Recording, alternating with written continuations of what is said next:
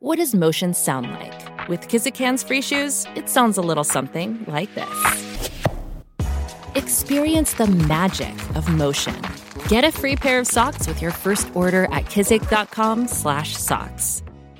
Hello and welcome to another episode of the Uncommon Energy podcast, where we are recording in person for the first time. Azul and I are both down here in Australia, ready for OCIC this coming weekend. And yeah, we've got a lot to talk about this week. We're going to be talking about the end of TCGO, a little bit of a note from the developers about the future of TCG Live, but also subsequently the end of TCGO. The CP requirement for Worlds was recently lowered, so we'll be talking about that, our thoughts and opinions there. We'll, of course, have Guess That Flavor Text, everyone's favorite segment of the cast, and we'll be closing out the show with the Oceania International's meta forecast, give our predictions, what we think is going to win, who we think might win. But yeah, we're down here in Australia. Azul, what's going on, man? How you doing? How's your week been? How does it feel to be down here in Australia? Doing pretty good. This time traveling down here felt better than it has in the past. I don't think I'm really too jet lagged. I slept most of my flights. I had a layover in Fiji, and that was 5 hours from Fiji here. And I slept most of the time, the 11-hour flight to Fiji, 5-hour flight to here. So, and then I woke up at 7. I was a little bit tired around 11 last night, but I woke up at 7:30. So far, I'm doing fine today. And this is I feel like the first day, it usually feels fine. Mhm. Like you feel like you're on track and on schedule. But then this day and the next day are usually when it can get kind of messed up. Because your internal clock is still set to one thing. Yeah, it's like you're so messed up from all the traveling that you could probably go to bed whenever on the first day, yesterday, and you'd wake up at a reasonable time no matter what. But now this day is going to be, I think, is usually the real test. The next day is usually the real test. That's how I felt at LAIC as well. Like the first day I was there, it was fine. Went to bed at 12, woke up at 8 a.m. or 9 a.m. or something, and then the next day felt really bad, really hard to get to bed, and really hard to wake up at a certain time. So tonight's going to be the real test, I think.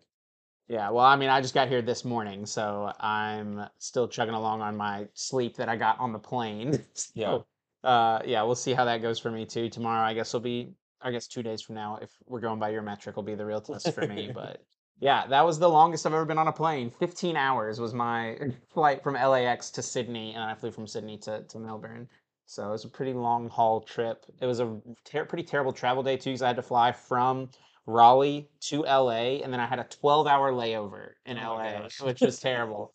They don't let you, because the flight was so long too, I had to go get my bag from security. I couldn't leave it there. So, and then I couldn't check back in until 6 hours before my flight left. Yeah. So I had to sit outside of security for 6 hours. Now, thankfully, one of my roommates from college actually lives in LA. Shout outs to Denzel. He came and picked me up, and we went and got breakfast, which was good, but he had plans in the early afternoon with friends and stuff, so he had to drop me back off the airport. So I didn't have to sit outside of security for 6 hours, but I did have to sit outside of security for 4 hours. Yeah. So it still wasn't great, Yeah. but we made it. Yeah, we're down here in Melbourne, which is pretty cool. And yeah, we're doing this in person for the very first time. So let us know any thoughts about that. Anyone who's watching on YouTube or listening on the podcasting platforms, hopefully the audio level is still pretty decent. The picture quality should be good enough at least as well. Yeah, we would like to do some more in-person recordings, I think, at other regionals, other internationals in the future, potentially. And yeah, potentially try other things as well, with the content that goes on in the podcast. But yeah, for now, today we're just going to be talking about all the topics we mentioned, and we're going to start by talking about the end of the Pokemon trading card game online. So Pokemon put out this, I'm going to push it, don't worry.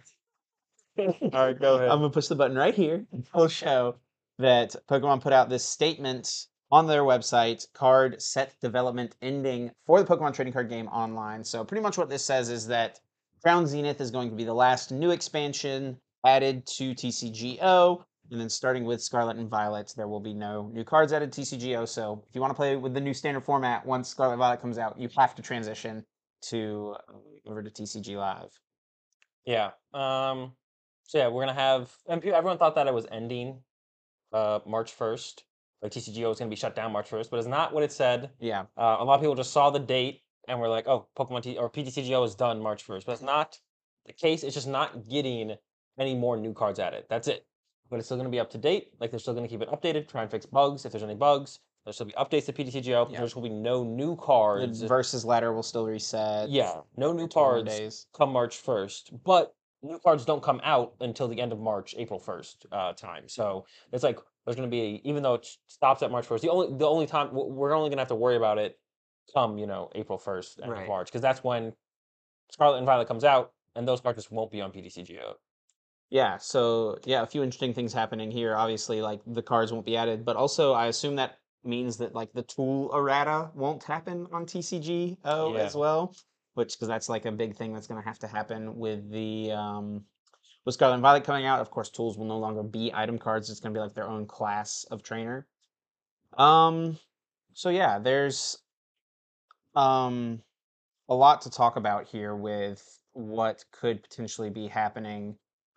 Like first off, like should people just go ahead and transfer now? Like, is there any reason, like if we know it's coming in a couple months or like a month now, like should we go ahead and just try to transfer over? Or is there still more to do to try to get ready for a transfer? Because basically, I don't think there's any reason to transfer until we actually get cards. Mm-hmm. So theoretically, end of March Yeah. is like when you should transfer. You should only transfer once you want to play with Scarlet and Violet cards, and they're out on PTCG Live, but they're not on PTCGO. It's like the only time to transfer. And I don't think there's any reason to transfer until that time. Like people were talking about it, like should there? But yeah, there's no reason to. I don't Yeah. know. People are like kind of like panicking for no reason. It feels like. I do think a lot of people just went ahead and transferred over. I mean, I think Yeah. there's something to be said for like getting used to it, right? And I guess. if you're not going to be playing in online tournaments, and if you're not playing in like the team challenge, like Yeah. I think it would be fine to transfer over. Like if you're someone who plays a couple hours a week or something like that, maybe it's fine to just go ahead and transfer over, play your couple of hours on TCG Live. But I mean, if you're someone who plays every single day, you probably still want to stick to TCGO for a little bit, and especially if you're someone who like plays in the limitless tournaments online and stuff like that.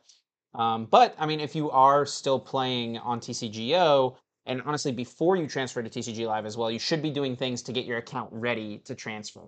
Because there's like several things you can do. Having like a solid TCGO account that will help you like snowball that into getting more and better stuff once you transition to TCG Live. And the main thing that's talked about on the Pokemon website is having 125 packs in your account, like Yeah. sealed products. And I do think they have to be packs. I don't think like the uncommon chests work or like the tails and stuff like But that it can work. be locked packs as well. Yes, Like it can be locked packs, I'm suspender pretty sure. coins. Yeah, definitely. Coins will not transfer anything like that. Yeah. But yeah. So having 125 locked packs in your account will get you a bunch of crystals when you transfer to Live, which is a really important currency to have. Yeah, there's no reason to have over 125. So just open everything else beforehand. Try and trade duplicates of your stuff because you'll only transfer over 4 copies of a card. The fifth plus copy of every card will just be lost. Like you don't get any credits for it on the other side or anything. So if you really have the extra time to do it, try and get 4 of everything, literally every card ever. Because that way, any excess cards you get while you're in PTCG Live, those will be turned to credits. But if you have 5 Lugia Vs and you take that from PTCG to PTCG Live, you just get 4 Lugia Vs on PTCG Live, and you don't get any credit for the 5th one. So try and if you have the extra time to like really optimize the account, getting 4 of literally every card that you possibly can is like the way to do it. Yeah. But the ones you should maximize first are the celebrations cards because that's what is it? Just the most valuable pack. Yeah, so the reason we've maybe talked about this before, but it's probably been a while. But yeah, so Celebrations is a super valuable pack on TCG Live because the way TCG Live works is there's 3 different currencies, and the main and most important one is credits. And you earn credits for any time you obtain a card in the game that you already have 4 copies of. So say you have 4 Kyogre from Celebrations. Yeah. If you open up a Celebrations pack and get a Kyogre from Celebrations, that'll get turned into credits right away. Now, how many credits you get for opening up a card depends on what level of rarity the card is. I don't remember the exact breakdown. I've seen it. There's like graphs and stuff people have made, but it's like 10 credits for a common card, but it's all the way up to like 125 credits for a holo. Yeah. And so the reason Celebrations is so good is because every card in the set is a holo. Oh. So if you open up a pack of Celebrations, even if it just has 4 holo cards in it with no ultra rares or anything like that, no classic collection cards, you're going to get 500 credits for opening that pack up. Yeah. So I think that's truly the best way to maximize. Get 4 of every Celebrations card possible on Pokemon or PTCGO. Then we transfer 4 of each of those. And then the best way to just like get credits is then to buy 400 Celebrations packs or just use your crystals to open Celebrations packs on PTCG Live. And like theoretically, from where I'm at, it seems like if I use all of my crystals to open Celebrations packs from here on out, I think I'll probably be able to go infinite. I bought the 400. I have like 350,000 credits currently on my PTCG Live account from the 400 Celebrations packs. So I think if I then just invest all my crystals into Celebrations Pack. I think I'll go Infinite, theoretically. Well, I think part of the issue with that too, like why the in-game economy is still broken with the game, and it's mostly because of Celebrations. But I mean, I think even if you were coming over with just 125 packs worth of crystals, or like maybe even if you started a new account, it would take a little while. But if you just do the daily quests, you can get 50 to 60 crystals for free every single day, and if you just do the daily quests or whatever. And the only thing you can use crystals for is to buy the premium pass, which you should do. It's worthwhile. It's Yeah. like 660 or 650 crystals, I think, something like that. Maybe 850. Did you just fart? Oh, just the chair is squeaky. I thought you were just ripping it, bro. No. Come on, man. um, Not yet. yeah. Oh gosh. I don't even remember what I was saying. Oh yeah, if you yeah, so you use the crystals to buy the battle pass, How the much the premium battle pass pass. cost? I think it's like 800. It's 650 or 850, something like that. So What? you'll get that with a couple weeks of play Yeah. if you're starting with no crystals, and if you come over with crystals, from the packs, you'll be able to get it instantly. But then the only other thing you can use your crystals for, besides the premium pass, which you only get a premium pass once every 3 months, right? It's like once every set. Oh, yeah. The only other thing you can use your crystals for is to buy packs. Now, it doesn't make sense to just buy packs, and I don't even think it really makes sense to buy like the bundles and decks and stuff that come in the shop, because you can just use your credits to make those cards much more efficiently. But you can use crystals to buy Celebrations pack. Yep. So even if you don't go out and buy like physically with real money, buy 400 packs. Yeah. You can still just go in and infinitely redeem your crystals for Celebrations packs. Yeah, and I'm not sure get 4 of everything or just get enough. Yeah, eventually you'll get enough. If you come over with 4 of everything, that's better. But if you don't, like you'll eventually just start to gain credits. So yeah, I mean the in-game economy is just so broken. I think you probably need like 30 to 60,000 credits per set if you're just on min rarity. I think is a number I've seen people throw out there. It depends on the set, like how good it is, how many of each ultra rare you want to get. Like Crown Genius was probably like like 10,000, yeah. Less, like 2K credits. Yeah, maybe. Like... No, bro, you gotta test that Reggie Gigas. Like... or if you're like me, you still like to get all the gold cards and the alternate arts. That's where it starts to get a little more that's where it gets expensive. That's why you're out of credits already. Oh, I've got 200K, bro. No? I'm chilling. But yeah, I mean, there's a lot of things you can do to try to optimize. Like Azul said, like while you have TCGO now, getting 4 of everything. If you have the time to do it, while it would be tedious, it would be beneficial because literally anytime you get a card that you already have 4 of, you get credits. So like, and credits is the most, the name of the game with TCG Live is just getting credits, credits. So anything you can do to optimize that is really good. Yeah, I think there's I think LDF and OmniPoke both have a little bit more in-depth YouTube videos on their channels going over all of that. Probably a little bit more concise and in depth. So go check out their YouTube channels and go check out their PTCG Live transfer tutorials. But I think the big issue everyone has with this news is that PTCG Live does not feel ready, and I don't think it is from what I've played. And I'll bring this one up. This is the one that kind of my go-to. There's still no ranked ladder. I hate it because they advertise the rank ladder. I say it every time. They advertise the rank ladder. This is your soapbox right here. Yeah, they advertise the rank ladder in their initial announcement video to get all the competitive players like, oh my gosh, it's got a rank ladder. And then it doesn't have a rank ladder. Whatever they gave us is fake ranked or whatever you want to call it. It's just not a ranked ladder. So they don't have that. But it also just doesn't feel like it's ready. I mean, so theoretically, PTCG Live, whether or not it comes out of beta come the end of March will be a question, right? Because it might not come out of beta at the end of March, right? But everyone's going to switch over because that's how you can only play the Scarlet and Violet cards online, right? No one's going to stay on PTCGO even if PTCG Live is still in beta. So, yeah, come the end of March, in beta or out of beta, everyone's going to be switching over to PTCG Live, forced. Everyone's being forced. And what's weird is, to kind of go with that, is everyone's being forced to switch over, but the team challenge isn't supposed to end until, end of April, early May, I think. Yeah. So all those players are being held hostage on PTCGO, and they can't bring their account. Yeah. That's such a mess, right? They can't bring their account. And they're not even going to be able to play standard, right? Because Scarlet and Violet won't be out. If it's still going on in April, May, right? Scarlet and Violet won't be out. Yeah, that's what I'm saying. They won't be able. The team challenge is in the previous format. So yeah, but it would the last round of it would be played in the current format, right? Is that how they do it? Yeah, I mean it follows regular standard legality. Well, I think you are. You just play the format you were For the playing. whole time? Yeah, I think Okay, so. maybe so. I could be wrong on that. Actually, I don't know. But they will be like Scarlet and Violet. Their account will be on PTCGO Mhm. because you have to play the team challenge on PTCGO. Scarlet and Violet will be out, but only available on PTCG Live. But then their account will be held hostage that they would like to transfer over to play with the new cards on PTCGO while Scarlet and Violet is out online. So it's like a whole another mess Yeah. with this release of what or what at the end of March. So we don't know if it'll be in beta or we don't know if it'll come out of beta at the end of March. And then it just doesn't feel like it's ready for everyone to transfer over and start playing the game at the end of March. Yeah. Yeah, the game definitely does not feel ready. And that's not even echoed by just like us, the people who are like super ingrained in the Pokemon community. Trust Your Pilot tweeted this a couple days after the announcement went out, saying that after 500,000 plus downloads and 7,200 reviews, TCG Live is sitting at a 2.4 out of 5 on Android. And the PTCGL beta has dug this game a hole that it will take years to get out of. TCGO will end its run at 4 out of 5 stars, 5 million plus downloads, and 142,000 reviews. So 4 out of 5 stars, honestly, is still like, That's good. it's good enough, right? It's Yeah. not the best. I mean, But that's pretty good for like a thing like this because some people will download and just like not like the game, so you'll give it a 2 stars or whatever. yeah, I mean, I think like the numbers of people who play Theme Deck ladder, maybe not as much anymore, but like whenever they were still making theme decks, is like way higher than the number of people who just play standard, right? Because people just download the game because they see Pokemon Yeah. on the game shop or whatever.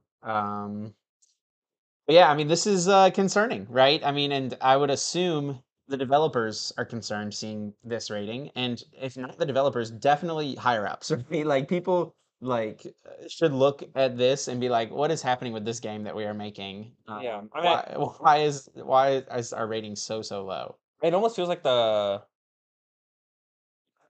higher ups aren't concerned because it feels like nothing has drastically changed in the way up. Although there was that, isn't that part of their announcement with this whole thing is that they're going to be devoting the resources that would have been to PTCGO to PTCG Live. That is something they said. Now, yeah. If that means they're hiring people from Direwolf to then work on PTCG Live, what I think it means is that they're not paying Direwolf as much anymore, and that means they're going to be either paying the people who make PTCG Live what they should have been being paid to begin with, like they're just going to give them more money, or what I guess it would probably mean is they're going to hire more people, right? Yeah. I feel like that has to be what that means. I don't know where that was. I don't know where they said that. That was said somewhere. Post? It was said somewhere though that they're basically maybe on their Twitter. Yeah, shutting down PTCGO, and so we can devote those resources to PTCG Live. But it's not like there's the one team working on both. They're paying Direwolf to make PTCGO and run PTCGO. They got the in-house team to run PTCG Live. So if they're not paying Direwolf as much, input the new cards and all that stuff into PTCGO. That means they just have extra money, I would assume. They're not trying to hire Direwolf to help with PTCG Live. So that means they just have extra money. So I assume that means they're going to hire more people. That's the only thing I can think about. It's the only thing that would make sense to me with that. And I'm pretty sure they did say that somewhere. I don't remember where it was, but I remember seeing that. Yeah. Well, yeah. Up in that headline, it does say to devote resources to the Pokemon Trading Card Game Live. So, yeah. I mean, it's definitely a concerning place to be. It doesn't feel like the game is ready. But I mean, this is what's happening, right? Yeah, it's like happening. we're all going over there at some point, and I think like whenever everyone in the community is forced to be there, just so many more issues are going to be known. And also, like in the past, because there's been just a huge influx of players into TCG Live in the last 2 weeks since this announcement came out. Matchmaking has been broken in the game for like the last 2 weeks. Like people have not been able to find a match at all. Friend battles are a total mess as well. Adding friends on there is miserable. Adding friends is terrible, and then half the time, like, you can challenge a friend and they don't see it. You close out the game, go back in. Like, it doesn't matter. It's like so many of these things just don't, like, basic functions don't work. And also for coaching purposes, one of my students has switched his account over to TCG Live, and there's no option to turn off the timer in friend battles. You can't turn off the timer. So I can't even do coaching in PTCG Live. I was just like, can we just use your brother's account? Like, this does not work. Like trying to play on TCG Live. Yeah, it's gonna be miserable. Like I assume like once that hits. So I mean, there is a month and a half away. So yeah, turn off timer would be great for people who are just trying to like test is a big thing as well. Yeah, not even just for coaching. Yeah, right? coaching, like, testing. People coaching shouldn't be like a massive part of their consideration when like, changing stuff like that, right? But like people who are just trying to play with their friends and like, Exactly. test decks and stuff and test ideas and like you can't do any of that efficiently anymore because you get dinged. Yeah.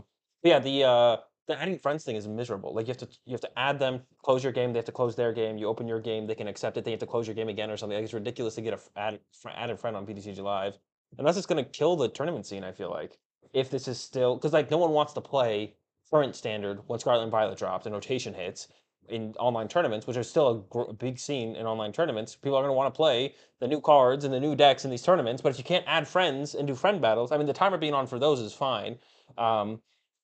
Yeah, it's gonna hurt the tournament scene pretty big for sure. I feel like, which will suck. Yeah, I think there have been some tournaments in TCG Live. Like they've got Yeah. an option on Limitless now where you can choose like which game, right? Like there's like There an it is right icon to there. show, yeah. But I'm sure I think some have finished, but I couldn't find it on the other page. But I want to give a quick shout out to Robin. I don't know if Robin was in my chat, but I like the day before these icons popped up, I was like, you know what'd be really cool is if there was like some way to just like see between which game is which thing, because sometimes people don't like have standard or whatever for their Pokemon tournaments and yeah. stuff. And then the next day, the icons on the left side showing which game is for the tournament that's listed there or there. So I don't know if Robin was like in my Twitch chat when I mentioned that on my stream the other day or not, but either way, another Robin doing. They gotta huge add it to work. this page though. They gotta add it to the completed You can page. go to the completed Yeah, page. you gotta add it here. If it's on the main page, it's gotta be added to completed too. True. I got another thing for you. Yeah, but huge shout out to Good, Robin yeah, always for sure. absolutely. Keeping the online scene basically alive single handedly throughout all the COVID and then still afterwards. I mean, I still love playing in online tournaments. So. Yeah, absolutely. Yeah, I mean, online tournaments, you mentioned that, like, a massive part of the competitive community right now. You know, you've got thousands of people playing in these tournaments monthly. What if that'd be a cool stat to see how many unique players play in these? Yeah, I think you can. I think Trainer Hill Is maybe it on Trainer tracks Hill? that. Yeah, Yeah, that'd be interesting to tracks see. all that information. But And like the VG tournaments have been huge on there too, actually, which is really cool to see. They've been yeah, getting like 300, 400 players in some of their that's awesome. tournaments, which is I guess that's newer for them because they just started doing that recently. with Yeah, the because new they just game. started having Yeah. competitive play for the new Um, games. But yeah, cool stuff happening with Limitless. But I think the question will be like, you know, you mentioned this, like, Can PTC's Live keep up? yeah, like how can Limitless tournaments online play withstand the onslaught of TCG Live? Yeah. And right now, it feels like the answer is no. Like, I We mean, might have to shut down online tournaments until it gets better. it's like webcam tournaments or Maybe. the Limitless tabletop whatever simulator that he has, right? Yeah, that's over on the main Yeah, site. on main Limitless, but What is it even called? Limitless tabletop. Yeah.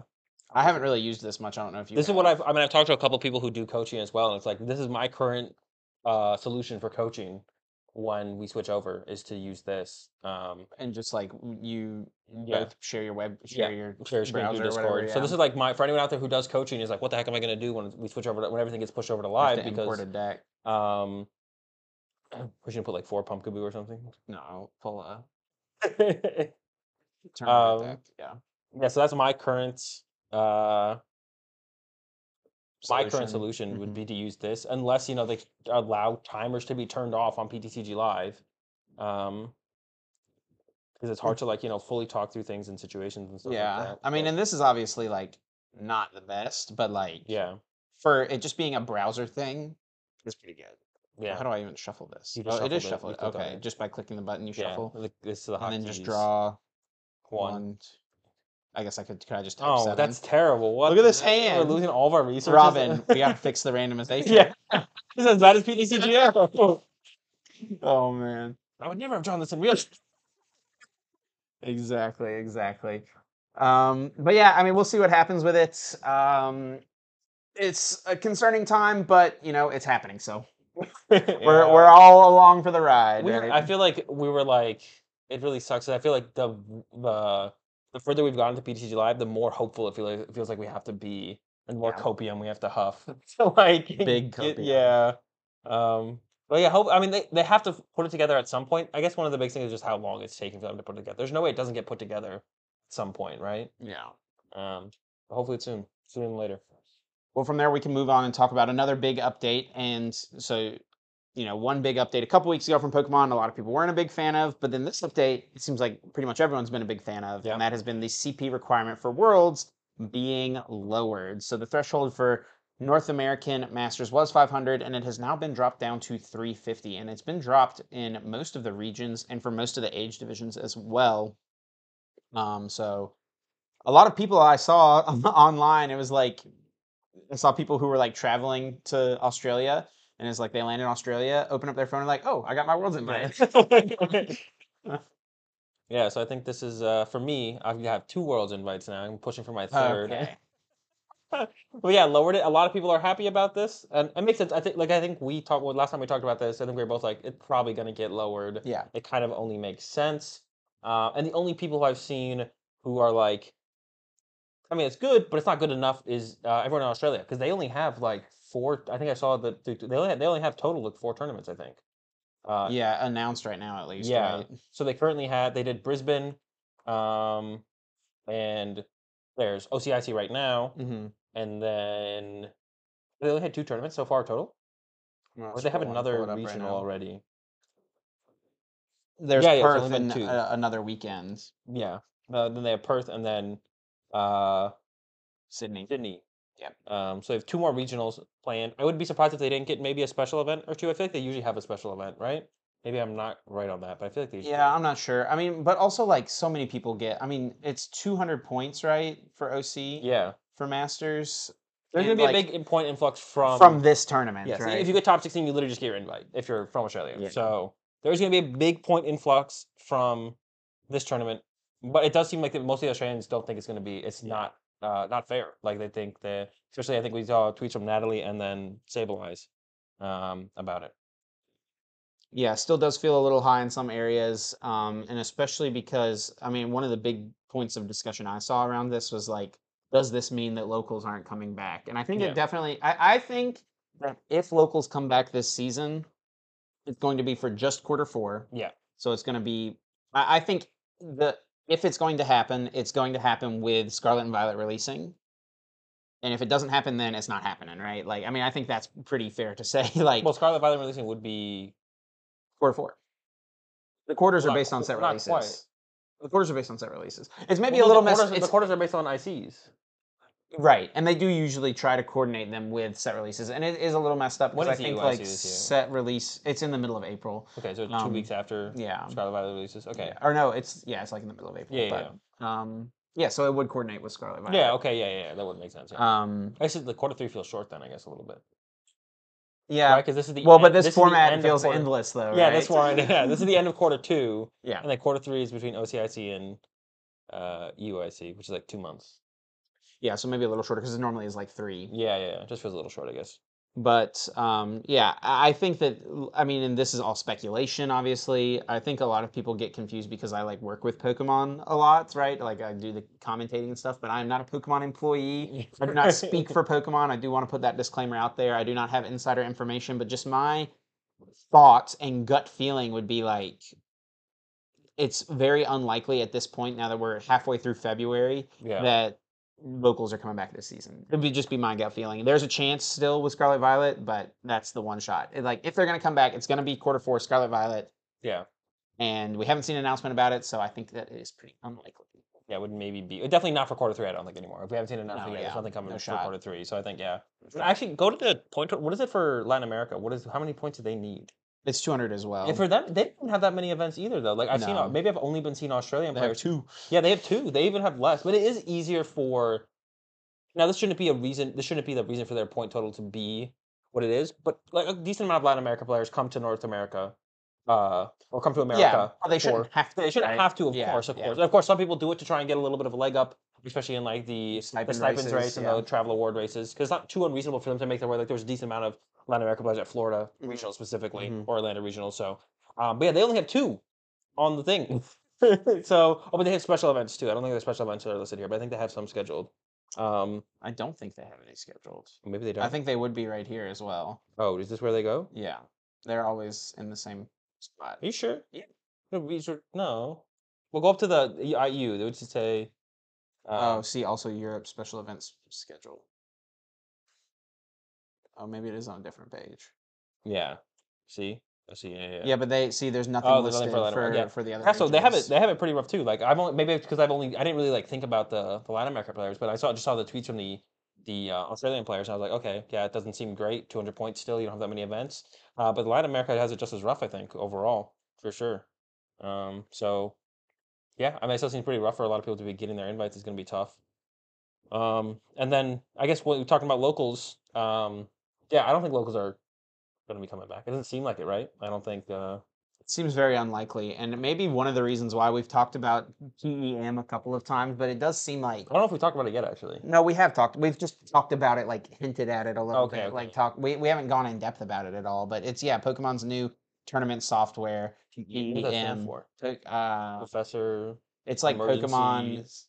I don't remember. I saw some. There's an article about it on the Pokemon website, but yeah, I mean, I just saw Alex Szymanski played in a 1K this weekend, a local tournament, and he said round two has been paired 3 separate times. I don't think PEM is ready. Yeah, Like, and maybe that's the reason for locals not coming back. Because like quarter three was my prediction, like last year a while ago, and then obviously that's not happening. yeah. And that seems reasonable for the where everything is kind of in the world. You know, regionals are being run pretty frequently, um, and then now we have what's it called Pokemon Event Manager, Pokemon Event Manager. PEM.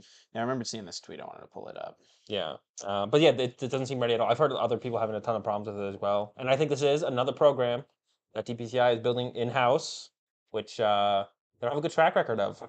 In As theory, it usual. should be a very good thing, right? Yeah. Because they can handle things quicker, and like, if the Pokemon Company is in-house developing all of these softwares that are very specific to their tournaments, very specific to their community, in theory, they could make it perfect, like, or make Yeah. it like really, really, really, really well for what their specific needs are. But it feels like some of the specific needs have been misidentified. Like, I don't know. They're struggling. Yeah. Yeah, it's not, they don't have a good track record for this now. So everyone's gonna be cringing if they ever announce something else being made in-house, any kind of program or software in the future. Yeah, we were so excited whenever TCG Live initially got announced. It's like, yes, the in-house Pokemon Yeah, TCG it seems game. like it could have been a dub for it to be in-house, which at the end of the day, I think it was probably an L.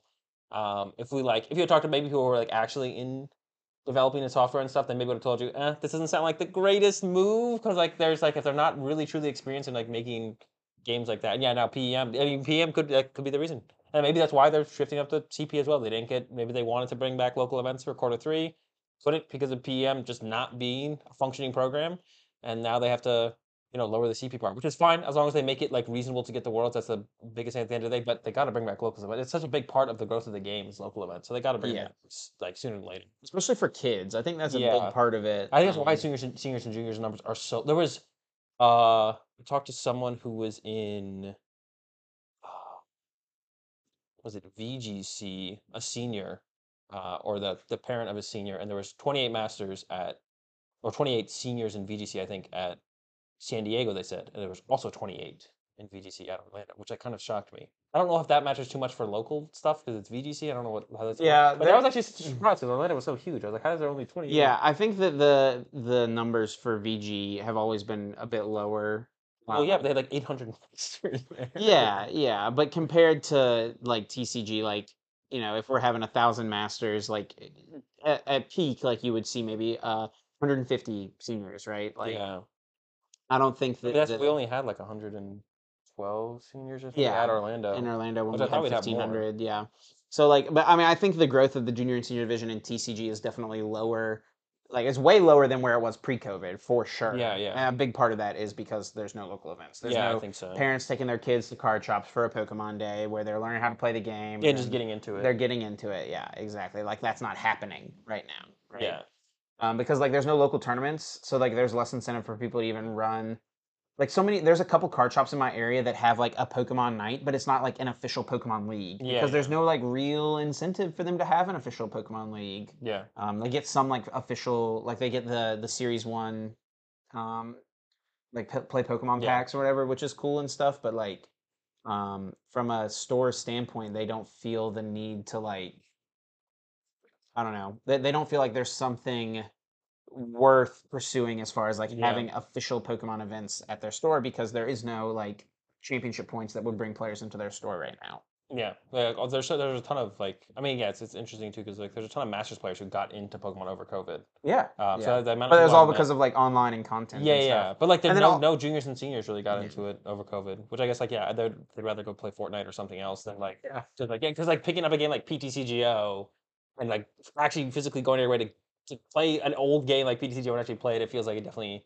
Yeah, I don't think Who knows? many kids are going to go out of their way to try and do that, so it kind of makes sense, I guess, in that regard. But yeah, we need locals.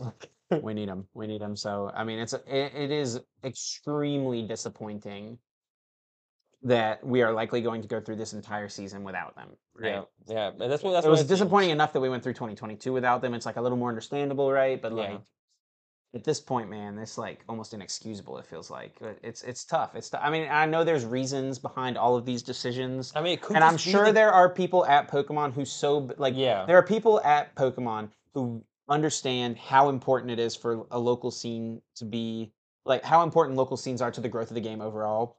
And there are people at Pokemon who so badly want to bring them back, but for just whatever reason, it just hadn't happened yet.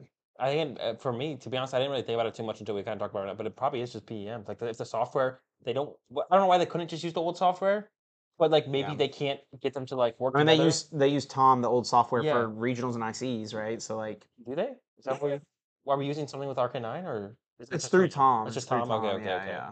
Yeah, I mean, I don't know why they couldn't just use Tom, but now it's like the only thing I can think about is like maybe that is just why like they wanted to use PEM, it's not working, so they're just gonna wait until it works. They're not gonna bring back locals, maybe. Yeah. All right, Azul, I think it is time to move on from that and into Guess That Flavor Text, where each week one of the two of us will pick a card and read the flavor text from it. The other host has to guess what that card is.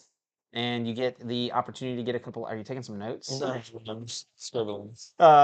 Get to use a couple of lifelines potentially if you would like to. If you get it correct without using any lifelines, you get 4 points. For each lifeline used, you lose a point.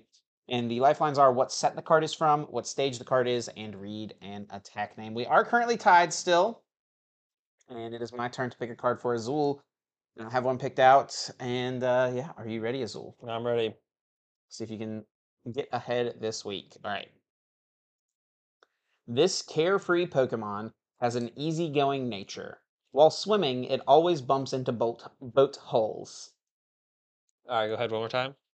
This carefree Pokemon has an easygoing nature. While swimming, it always bumps into boat holes. Holes. Yeah, sorry. I think I've actually read this one before. I've heard this one before. I read this one before. It sounds familiar. Pokemon swimming into boat holes. Um, I don't know what the Pokemon is off the top of my head. I think it's maybe Spheal or Dugong. And I think so. I played the Dugong deck when it first came out, so I maybe read Spheal's flavor text, so it could be Spheal. I'm trying to think of, like other I do Pokemon. feel obligated to tell you that Spheal is not from the same evolution line as Dugong. Oh wait, what one does Dugong evolves from? No, I'm stuck. So Spheal evolves into. Oh my gosh, now I'm stuck. So there's Dugong, and a Dugong evolves from. Oh my gosh. Spheal evolves into Seal, right? Isn't it just called Seal? No. That's the old one. Seal's the old one, right? No, but there's a Pokemon named Seal Yeah. who evolves into Spheal. No, Seal evolves into Dugong. There you go. But there's a Seal in a Spheal. Yes. There's a Pokemon named Spheal. Yes. And there's a Pokemon named Seal. Yes. And Seal evolves into Dugong. Yes. You Okay, what are the Pokemon swim around and bump into? Because I don't think it's anything like a Jellicent or something. That wouldn't make sense for that to be swimming around and bumping in. So I'm assuming it's a water You do type have Pokemon. some lifelines you can Yeah, use. yeah. The other thing I'm thinking about for some reason is Quagsire. It's not Wooper though, I don't think. So I'm gonna. What stage is the Pokemon? Let's go with that. It is a stage 1. So I could see it being Quagsire. Quagsire is kind of a derpy looking Pokemon. Is Quagsire really out in the? We'll read it again because I don't think Quagsire is like in the ocean. This carefree Pokemon has an easygoing nature. It does sound like Quagsire. While swimming, it always bumps into boat holes. This really sounds like Quagsire. Quagsire looks like a Pokemon with a carefree nature, just kind of chilling. I don't want to really use another lifeline, but I think I'll use one more just to try and get in the right realm. So let's go with what set the card is from. It is from Dragon Majesty. Dragon. Oh, Quagsire. It is Quagsire. Yeah. Yes. Let's go. I thought you were gonna get all hung up on the sealed. No. Spiel, Dugong. So by the way, Spiel evolves into Celio, and Celio evolves into Walrein. Celio. Yeah. Celo. Celo. It's Celio, isn't it? I think it's like Celo, though. I don't think it's like Celio. Celio. Yeah, I was pretty set on what's it called at that point, and I knew. Well, I actually wasn't too sure if I'd ask what's set, but I know the Quagsire is the best Quagsire ever, probably. And look at you, saying that the That's let's set the card. Yeah, once the Dragon's Majesty, I knew it. I was like, that's You locked it in right away. That one. Well, Dragon's Majesty is such a small set. Yeah. There's like. I always want to give you ones that I feel like you can get if you need the help. I have had some ones that I should have been getting like 4 points on. Ice Cube and The comments were so funny after the Deoxys episode. That one was rough. Yeah. But we got the Quagsire. All right, I'm up two. All right. This might be the Not first for time. long. Not for long. Yeah. You'll get your revenge next week. I'll try, at least. I'll try. But yeah, let's talk about. We're here in Australia. OCIC is this weekend. It does feel weird as well. We're in Australia. The hotel room setup is not the best. Like, the view that you guys are seeing is just the back of the hotel. Yeah. But, like, we see, the Melbourne skyline and stuff out here. I don't know. Yeah, It's, you had a nice view from your. yeah, a nice view right now. But, yeah, beautiful. I mean, I love the fact that it's 80 degrees outside. Like, you know, It was so nice on. When did I get here? Monday. Yeah. When I got here yesterday, it was so nice. It was like 65 or something. I was like, oh, this is great. And I was like, and I remember looking at the temperature, like coming here, I was like, it's supposed to be like 75, 80 the whole week. I think it's supposed to get up to 90 today or tomorrow or something, which is unfortunate. But I was like, oh, this feels great. Is this what 70, 80 really feels like? And then we checked the temperatures at 65. I was like, oh no, it's about to get bad over the next. But Too thankfully, hot. Our hotel is connected to the venue. Yeah. Or basically, I don't have to go outside if I don't want to, if it's too hot. But I did go on a walk this morning. It was pretty cool this morning, so I went on a walk But yeah, we're here. Tournaments this weekend. And I guess the first place we should start is Lugia. Makes sense as the place to start. And yeah, we've been in this format for a while now. We did get Crown Zenith, but it's kind of a sore subject at this point. Didn't add much. The meta's pretty much the same. And it feels like ever since LAIC, there's been this continuing cycle with Lugia, right? Lugia absolutely dominated LAIC. And then we look into the Toronto weekend, where in Toronto, and then the other regionals that took place that weekend, I think it was the Stuttgart and the Brisbane weekend as well. The meta was dominated by counter decks like Control, and then the Paralysis stuff, Flaffy Box or Articuno things. Like, people found ways to counter the way people had built their Lugia lists. And then Lugia people started adding in techs and counters. Like, obviously for Toronto, the Bradner group came with the Espeon, which was really good for that weekend. But then from there, people started adding the Bird Keeper, which was kind of a staple, it felt like, for a while. Yeah. Then the Paralysis stuff kind of died down. And then, Control kind of died down. But then we saw, Sander a couple weeks ago came out with the Control. You guys played Control to Orlando last weekend. A couple weekends ago, I guess now. And the Paralysis stuff started to pop up a little bit more as well. People were dropping the Bird Keepers from their Lugias. Neither of the top two lists had Bird Keeper, right, in Orlando. Where are we at in the Lugia cycle right now, right? This continuous cycle of Lugia's OP, Lugia doesn't make any top 8s, or has just 2 top 8s, Lugia is 5 out of the top 8. Yeah. What the heck is happening? What was the tournament before San Diego? It was or before Orlando was San Diego, right? Yeah, before Orlando was San Diego. And in San Diego there was it was a Reggie, a Lost Box. It was Lost Ray. It was 3, I think. One Lost Ray, a Vika Vault. And there was Arlington just before that as well. And Arlington was dominated by Lugia. Yeah. Yeah, I don't know. It feels a little bit weird when Lugia doesn't. I mean, you can look at San Diego to Orlando, and it's there's only one Lugia in the top 8. Yeah, a lot of Lost San Box Diego. decks. Yeah. Mew. I mean, there's a good mix, right? There's an Arctura. There's a good mix. I mean, to look at those tournaments, to be honest, I mean, you could look at Radner and crew chose not to play Lugia at San Diego. Most of them played Reggie. John still played Lugia. And then come Orlando, they go back to Lugia, and then they're 3 of the top 8. So that's a pretty big influence already. You can see the influence that that group has on the North American regionals right there, right? Mm-hmm. So that's a big, if they chose to not play Lugia again, there probably would have been less of them. I mean, if we look at Arlington, Um, John is in here in top 8, but we have Connor Finch, Yeah, of course, Liam Halliburton, Riley Holbert, Yeah, they're not the only people who impact it, but that's a pretty big, them choosing to play Lugia, I think has a big impact on 6 Lugia. When 3 of them make it, 6 Lugia being in top 8 of Orlando, them choosing to play Lugia for that event definitely has an impact on it, right? But I think we've kind of gotten to the point where the tricks, there's no new tricks to throw at Lugia. So it's just do you think people will play the tricks anymore? Before the And if you're playing tricks, which tricks are you including as well, right? Yeah, are we adding the colognes? Yeah, that was another part of the cycle we didn't even talk about was cologne and stuff too, right? But going from Toronto weekend where a bunch of non-Lugia decks were dominating all 3 of those regionals that weekend. That's because Lugia players didn't know about all the tricks. But I think the tricks are exhausted at this point, right? The paralysis stuff is known, control is known. There's nothing new throw at them. It's just what do the Lugia players choose to deck for? And now we have the Cologne, right, as well. The Cologne deals with Arcus Duraludon and Aerodactyl super well. So all of the options, all the decks that people can throw at the Lugia players are known, and all the tricks that Lugia needs to beat all of those options are known. And I think after Orlando, people are definitely looking at stuff like paralysis decks a little bit more because there was such a lack of Birdkeeper in those lists, but also in San Diego there was a pretty big lack of Birdkeeper. And Liverpool, that's the one I'm missing. Yeah, Liverpool, there's a big lack of Birdkeeper as well. So I think people are definitely looking at paralysis a little bit more this weekend as the Lugia players, and then as people who are choosing not to play Lugia as well. So now it's going to come down to how many people actually show up with the Zekroms and Articunos, and how many Lugias actually show up with Birdkeepers.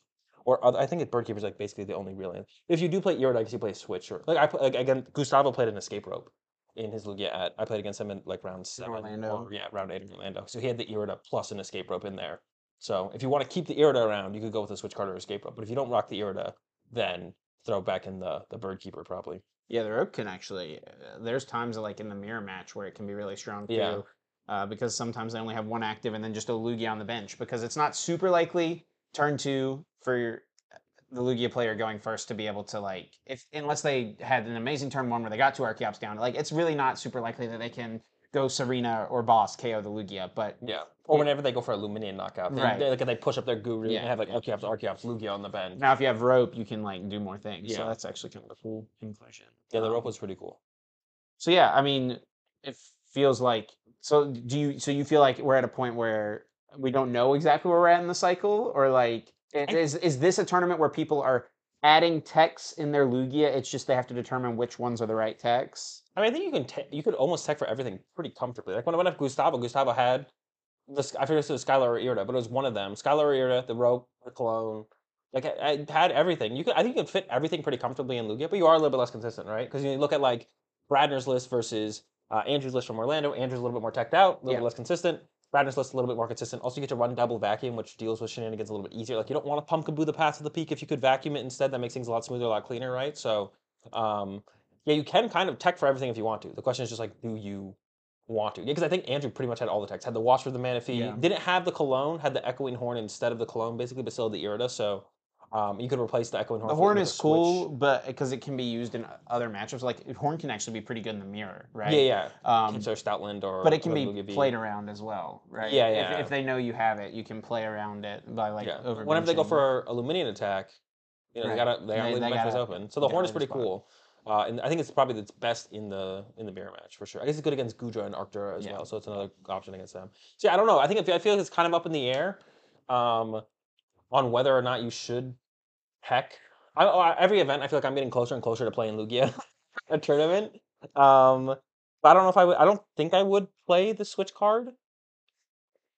I don't know. I'd maybe play the Birdkeeper. I don't know if I'd play Switch if I played Ear. It's just so hard. It becomes a thing as well because if people who want to play the paralysis type things, if they think Lugias are playing switching cards, and it's okay, well, our deck isn't that good, so we gotta switch something else. And then if Lugia players know that those players are thinking like that, then Lugia players can be like, well, I don't need to play these Birdkeepers and switching cards. Yeah, how far down the... Yeah, exactly.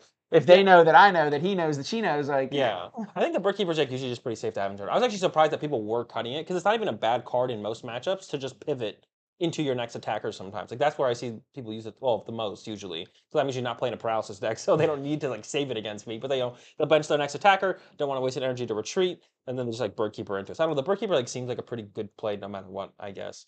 Yeah, and if you're attacking with Luminion, right, you can just go quick ball, Luminion, Birdkeeper, boom, you've got it set up. Yeah. Yeah, so I don't know. It feels like pretty safe to just like have the bird keeper, I guess. No matter what, it doesn't feel like bad. Of course, you are trying to play. I feel like you are trying to play. If you're playing Lugia, you're trying to play Bradner's list, right? That's the list you want to play. Is what Bradner played. So more straightforward, less text. Ideally, that's what you want to play. But when there's enough stuff countering Lugia, you do have to try and check some of it, right? Sure. So the question is just like, I mean, neither of them played Canceling Clone, right? So neither of them were afraid of Aerodactyl or don't respect Arctur that much. And I don't think it's worth being scared of Aerodactyl. Yeah. And then like, But like, if no one's scared of it, then that's what it is. It is a little bit interesting because that is the time to bring it, right? Sure. But you don't want to play these tech cards that are not that great to begin with, anyways. I think even Andrew said that the Echoing Horn that they played was like not that good, as well. Yeah, I think I saw that too. Yeah. Yeah. So like, you don't want to play these when that could just be even like. And Andrew played the stupid extra Pokemon search card.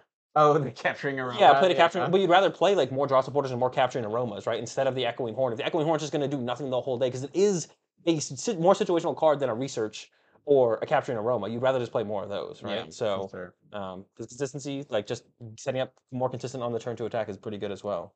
So Lugia is the best deck. Yeah. You're playing in OCIC or in internationals or really any tournament. What reason is there to not play Lugia? And we talked about this a few weeks ago, and you actually said that you thought like if you are someone who considers yourself like a mid-tier player, that you shouldn't play Lugia. Yeah. Because you're just going to play a lot of mirror matches, right? And if you're a mid-tier player, you know, you're taking 50-50s to like people who are probably better at the mirror than you and better at the deck than you. So like you're going to lose more often than 50-50, right? It's going to be harder for you to deal with the funky stuff too. So when you go up against anyone with like some weird paralysis stuff. So do you still feel like that remains true though, is what I mean? Like, yeah, do you feel like I think if you consider yourself like an average player, even if you're just playing for points, like I don't think there's any reason to play Lugia. I think the only people who should play Lugia, and this is only based on so like my opinion would change on this if Lugia was like a 10% deck or a 50% deck, but because it is, you know, Orlando we saw it at its lowest at 26%. What if we saw it come down to like 20% or under 20% here, which I'm predicting is probably going to be 30%. I think it's going to go back. Yeah, I feel like it will too. Then I would be playing it, right? If it was on sub 20%, I would probably be playing Lugia. But I don't want to play a bunch of mirror matches against all the best. And if more of the top players in the world weren't just like, I'm just going to play Lugia again, which like, I don't know, you could probably predict, you know, Tord and like Brian DeVries and like. And maybe some of the Australian players too. Yeah, like Natalie Miller's probably going to be playing Lugia. Like they all just like playing the best deck, which is like fine, but that's not like how I like to view the game. So, I don't think any average player should play Lugia. I think only the like top 0.01% of players, when it's this popular, should play Lugia. Because if you're gonna put a ton of time to learn the mirror match and know everything now super fundamentally well, and then bring maybe a little twist to your list. Like even though, like I said, Bradner's list was like probably the list you kind of want to play because it's the most straightforward. Sometimes being but his twist was being exactly. Everyone's getting spicy with the Evas and the Skylas and the Colognes, and then Bradner's like, all right, just keep it straightforward, consistent. And that is the twist, right? And we had like the Echoing Horn and Andrew's build and the Wash Energy for the Lost Box matchup, so you can add those little, like everyone does their own little thing, but you have to do that. And you have to be one of the best players in the world, so you can actually maximize the deck's power and not come up short up against the funky stuff when you do hit it. Because it's either you're playing Lugia, or you're coming up with some way to beat Lugia, right? With something different or new, or you're choosing to play Gudra, which is a bad Lugia only. Brother. Or you're choosing to play Gudra, which has a bad Lugia matchup, right? Like you're doing one of the two things. You're playing Lugia, you're playing a deck to beat Lugia, or you're playing Gudra. So, and I think the Gudra mindset needs to.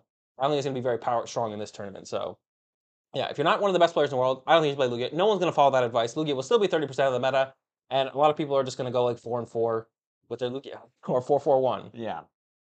Yeah, Lugia will be a pretty high percent. It'll be the most popular deck day one, and it'll be the most popular deck day two. But like, this is just going to be a numbers thing regardless. But like, so just because you're playing Lugia to a tournament does not like make your path to day two any easier necessarily, right? I think it makes it harder. I think if you bring something like an Arctura, so like I said, like an average player, if you bring like an Arctura, if you put a lot of time into Lost Box, I think you have to invest a lot of time. Or like a Mew, I think you have a higher chance of like making day two or reaching your goal, whatever it might be, 128, because we're probably not gonna have 128 people in day two, so just getting to like 128. I think you have a higher chance if you don't play Lugia, if you're like one of those players who are in that kind of that position. So a point of contention this week, I've seen a lot of people discussing this on Twitter, is the Mew versus Lugia matchup. And it's mostly what I've seen on Twitter has been Lugia players saying like, how does Mew think that they ever win this matchup, right? Yeah. I feel like that's been a big point. And even like I watched Isaiah stream this past week, and he played against a Mew, and it was like on turn 2. I mean, like some games with Lugia is just gonna play out like this, but it was like after turn 2, he was like, "Okay, this game is over. I won the game," right? Because like he did what he needed to. Mew didn't stick him with the path judge. He wins the game, right? Yeah. So, but I mean, if we look at some of the data, Trainer Hill tweeted out this little graph that shows the matchup percentages for each deck, each of the top decks here. And if we go down here, you can see um, Mew Genesect up against Lugia. Mew's favored 51%. So That's 50-50. a little favored, but yeah, Yeah. pretty much 50-50. I don't know. What have your thoughts kind of been on that matchup? Do you think Mew can stand up to Lugia? Like, is this 50-50 pretty representative of how the matchup actually plays out? And these results are based off of online tournament results from Play Limitless. Yeah, I've been calling it a 50-50 as of late. And I think there's a decent amount of other players who like back, the players, Nathan Ginsburg, second place, San Diego, Leon, forget the last name, won Liverpool, and then you have players like Kesselring. Kesselring. You have people like players like Xander Perot, who was like a winning in away from making top 8 in Orlando. Yeah. We saw Mew in top 8 from Grant Hayes at Orlando as well. Like I think it would be about 50-50, and I think there's a decent amount of there's a decent pool of results out there to kind of back that up, and you'd have some other good players out there who would also say the same thing. I think going first is a big deal, of course, but I think it is definitely harder to play the matchup on the Mew side than it is the Lugia side. So we'll always see Lugia probably have more success. Online tournament stats are a little bit iffy as well because the matchups are never being played consistently perfect, and when it's harder to play on the Mew side, I don't know. I think it hurts its. Yeah, I think these numbers are like good to reference, but they're Yeah. definitely not like perfect. Yeah. Like statistics. You want to test it right? yourself. Yeah. The matchups yourself if you can for sure. So I think it's close to 50-50 though. So I guess this stat for this one for the online tournament results is pretty close to what I would say it probably is about 50% probably. Anything else in here worth noting, maybe while we're looking at this graph that you noticed when we looked at it earlier that is like super lopsided? I mean, if we're looking at this, Arcadura's matchups, man, you're losing to Mew, but other than that, 50-50 to Lugia, and you're favored against pretty much everything else, 50-50 to Rayquaza. But yeah, I mean, I guess there's a lot of jank in here, though, right? I mean, it depends if people have the clones, right? If they have the clones, I think Arctura is unfavored against Lugia. Yeah. I mean, is it even though? Because you you have to have everything. You have to have belt and 4 powerful, right? And if you're only playing 1 belt, which some people are, and if you're, prizing one of your 4 powerfuls or have to discard 1 or you have 2 in your hand, right? Like everything has to be perfect because you only get 1 turn to use that clone. But that it doesn't do you any good to do 310 damage to a Duraludon. It's got to be 330. But that's like only in the situations where you go second, right? When you're just going first at Lugia, and if you just turn 2 KO their Arceus, like you're gonna draw probably 4 prize cards to maybe find those things, or you just kind of win. And that's only if the Dura player has the Gust KO on the Archeops when they go first, right? Because if they don't, then you just set up Yveltal and you just need the vacuum, right? So you have more out. So I think when you have the canceling cologne, if you didn't prize anything, but I think in a best 2 out of 3, that's where like that's where best 2 out of 3 comes up heavily, where it's like you might lose a game at every setup against Arctura, but if you win the 2 of the 3, like that's why I think like having the extra tech card makes a pretty big difference in a best 2 out of 3. So in a best of 1, it probably doesn't matter as much, but a best 2 out of 3, I think it's definitely a bigger deal. So, but yeah, I feel like people are kind of pulling back on Cologne, which does set up for Aerodactyl to be that much better going into this weekend. And I think that will kind of maintain true. I think Aerodactyl will probably be better this weekend than Liverpool. It seemed like everyone had canceling Cologne. So now is it Aerodactyl Vikavolt or is it Aerodactyl Mew? I don't know. Grant Hayes, I think they said that they didn't think Aerodactyl did it was like okay in their deck. We've seen consistently. Alexander played Mew, he played Mew with the advanced technology, but he didn't play Aerodactyl, he played the Manaphy. Yeah, just the Manaphy. Choosing not to play the Aerodactyl last weekend in Orlando. Yeah, not play, which is weird because it is so popular, but yeah, chose to not play the Aerodactyl. But yeah, I mean I don't know, the Vikavolt deck is still pretty good, I think. Yeah. It's never really, you gain Sky Seal Stone if you want to go that route over like the Forest Seal Stone, but you can play both. So I think it's still probably pretty good. Probably the best way to play Aerodactyl still. And I think people are sleeping on the deck in general, to be honest. I feel like everyone hates the deck. I think it's bad. It was definitely not a great play at Orlando because there was so much Gudra, but I'm not predicting people to play a deck again as popular as it was that doesn't have a good game matchup. So yeah, Vikavolt has a pretty terrible Gudra and Arctura matchup. Yeah. And those collectively made up like 13%. It was like Arctura was 5%, Gudra was 8%, something like that. So 13% of the meta is just like in a 70-30 match or 30-70 matchup. Like that's going to be, I mean, that's manageable, I guess, but if you hit 3 of them, like, your day one's done, right? Yeah, it's not great for sure. And there's also more people on uh the Dragonite as well in Lost Box Yeah, decks, which is true. like harder for Blackball as well. Speaking of which, Lost Box is kind of in a questionable spot right now, right? In Orlando, there wasn't like a definitive emerging way to play it, I don't feel like. Like Nick Moffat got top 4 with the Great Lost Box build. Rayquaza. Really similar to Pablo's build from the San Diego regionals. He does have the Ice Q in here. Ice Q? Ice Cube. That's what I said. That's what I said Ice Cube earlier. Look at you. He's evolving. That's why you didn't say anything because I said it correctly. You just didn't even notice. Yeah. So, Oh, I didn't mention this last time, but another reason for double Manaphy is actually the canceling clone. So they can't go like Raikou plus Manaphy canceling clone, yeah. KO2 things. So another reason to play double Manaphy that Moffat did play. So, yeah, I mean, is Lost Box Ray still the best way to go with the deck? It was the top 3 placing Lost Box decks. I mean, I think so, probably. I don't know, I think there might still be some stuff to figure out there with like Zamazenta. And I mean, Kyogre's still so strong, right? It's hard for me to say that. This was Victor Ohm's turn 1 Yeah. Secret to the Lost Zone deck, correct? Yeah. The vacuums, the Pokestop. Yeah, this is my only loss in day 1 was to Victor at Mhm. Orlando. Stuff for control. They played a lot of vacuums, goons, shred. There's echoing horn. The echoing horn is what got me. They had a really long game 1, and then I don't think I was like, I don't know if they have echoing horn in here as well. I was like, Alberto didn't play it. They definitely have some stuff that Alberto didn't play, but could they fit the horn in here? I don't know. We'll just play as if they don't have horn, and then they had horn, so unlucky. But yeah, the turn 1 build, I don't know, it kind of fizzles out pretty fast. I don't know. I'm not a huge fan of it, to be honest. Yeah, I feel like it takes advantage of people not knowing how your deck wants to work, right? Yeah.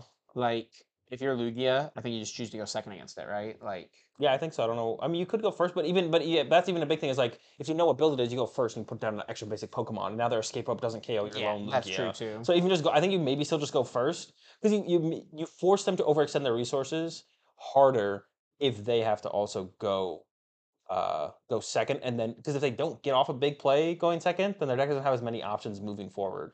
So I feel like you still just make them go second, like, and you make them have to potentially have an awkward Colress or a more awkward Comfey because they're digging for the turn 1 play, and then you just bench another Pokemon down so you don't that your lone Lugia get KO, which is what I think Victor did to Diego or something on stream, is that they just like caught the Yeah. lone Lugia in one of the games. So you were super, you and your testing group, obviously, for pretty much most of this format since LAIC have been playing Lost Box Kyogre, changed it Yeah. up for Orlando. How do you feel about Kyogre for this tournament this weekend? It's hard. I've just kind of been out of like I just have not played that much Pokemon. Like Ray is kind of cool, but if people are adopting, like my favorite thing about Ray is the Raikous, not even the Rays. Yeah, My yeah. favorite thing about the Ray build is the Raikou, which I was actually surprised that Moffat went down to 1 Raikou because I feel like Raikou is such a better attacker against the Lugia deck. Because you can put 360 damage in play if you punch a Lugia. And if you're not punching a Lugia, you're probably getting 2 prize cards as long as you can KO the Manaphy. But if people are adding the wash energy to the Lugias, that makes any kind of Lost Box pretty rough. You have to play like a more straightforward build that kind of tries to go through their active more all the time. But then you have to be winning the prize trade because if you're ever losing the prize trade, you have no comeback. You have no way to make a comeback as a Lost Box deck. Like if you're just behind a prize card, then the Lugia player just wins the prize trade. If they only set down like 1 prize for the rest of the game, get the Luminion out of play. You know, they give you the 1 Lugia, but if they get 2 prizes with that Lugia, you get your 2 prize cards, and you're just even in the prize trade. They put the Manaphy down with the wash. Raikou can't make big plays happen. You could And we can save Stalin for the end as well. yeah, save Stalin for the end. And against the Kyogre deck, well, same thing. Like, they can't Sableye KO that Manaphy. If they're Marnie spamming you, it's going to be hard to pull off a boss play anyways if you play it. So, the Wash Energy, it's just really good Lugia to beat Lost Box decks, to be honest. So, if people are going to adopt that moving forward, it's tough. I think it's kind of just tough for Lost Box in general. And I don't know which build I would favor, to be honest. But I think with Ray's track record, if I had to predict one, like if you're picking between the two, I think Ray would have to be the one to go. If I was playing one, I'd probably play Kyogre again, but just because I've just been playing Kyogre this whole time. Yeah. But yeah, if you were picking between the two, I mean, Raikou, you can't argue with Rayquaza's track record right now.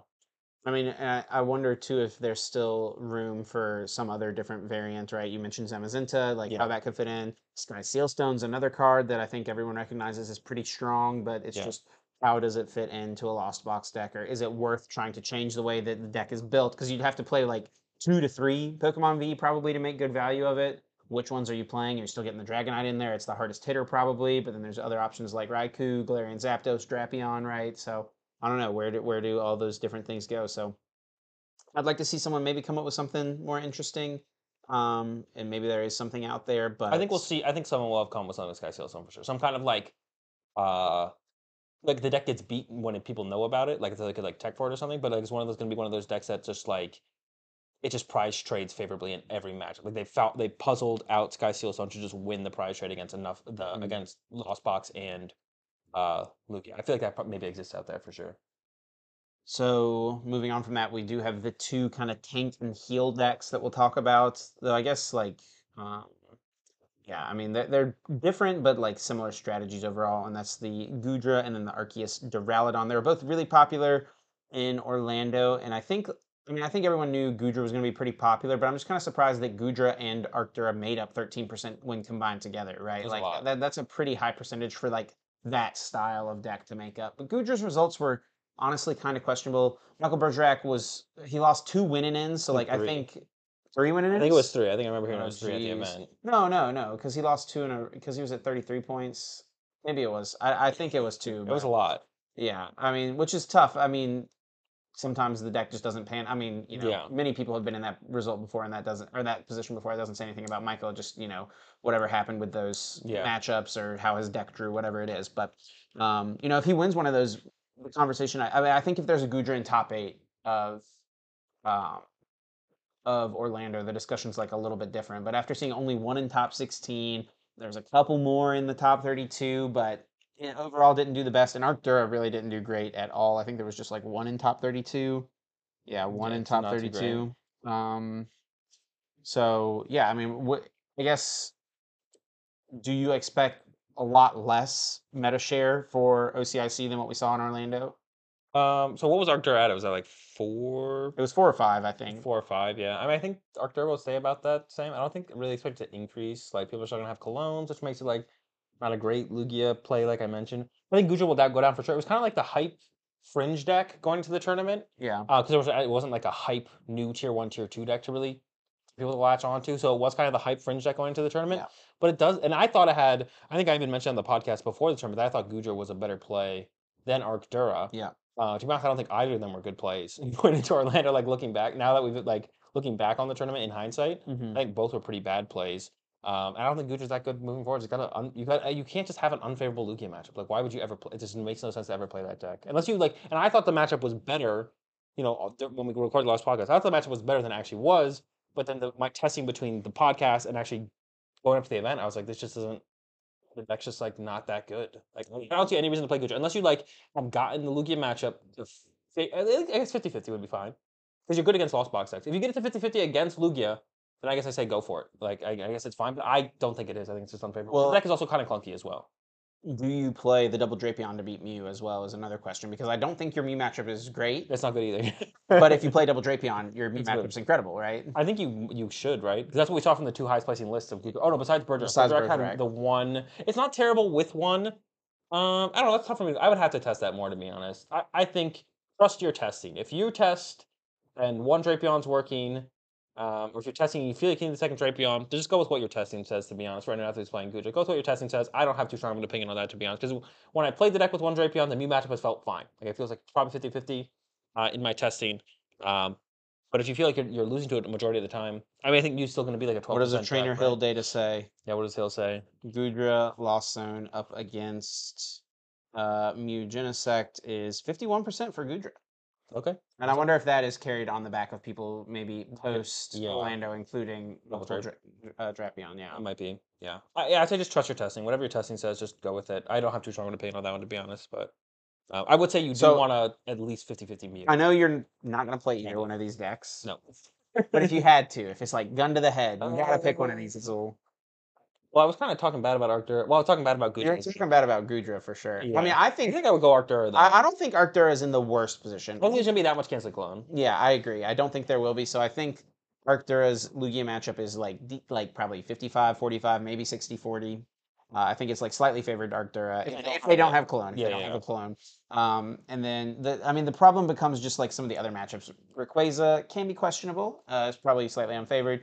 Mew, unfavored matchup, I would say, most of the time. It's pretty bad. Yeah, but like you beat a lot of the fringe stuff. You'll beat the Vikavolt decks. You'll beat pretty good against most Lost Box. I guess your Reggie matchup is not great either. Reggie's actually not that bad. I didn't even like think about this, and usually when I play up against Reggie, I'm pretty good about it. Don't evolve are Dura VMAX. Just don't evolve to Dura VMAX. Yeah. Like literally, I was talking to the Arctur enthusiast himself, Grant Shen, about it. He's like, yeah, you just don't evolve. And I was like, oh yeah, you just don't evolve. Because slug. yeah, whenever I played him whenever I was playing my Reggie for the 2 tournaments, Salt Lake City or PR in Salt Lake City, every Arctur I played against evolved. And usually when I'm playing up against Reggie, I'm pretty good about noting that. Just like when I'm playing a VMAX, like, all right, don't evolve to the VMAX. Duraludon V is hard to KO. It is, yeah. Because that matchup you actually get was Hyper close. Potion in there too. Yeah, exactly. 4 metal on the first, 2 metal on the second. So Yeah. the second one usually becomes a VMAX, but the first one just put 4 metal on it, KOs anything for a couple turns. Some Hyper Potions with some.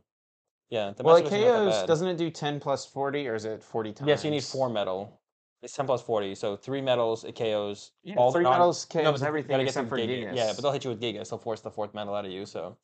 But yeah, the matchup is actually not that bad. I thought it was terrible, but that's because every time I played against someone, they always evolved to the VMAX. Yeah.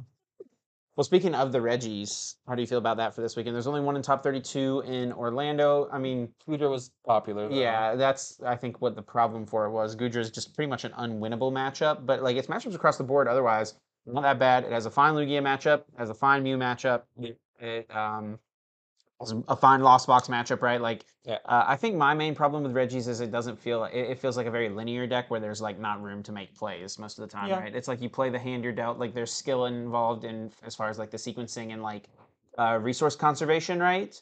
But as far as just like, room to like make your opponent think. You don't make your opponent think too much. Definitely. You're doing like 2 different things. But it's powerful when it sets up, when it gets going. So I guess the power of those kind of decks is it's powerful. You don't make your opponent think too much. I think it's like about as good as it has. It's better, way better for this event than it was for Orlando.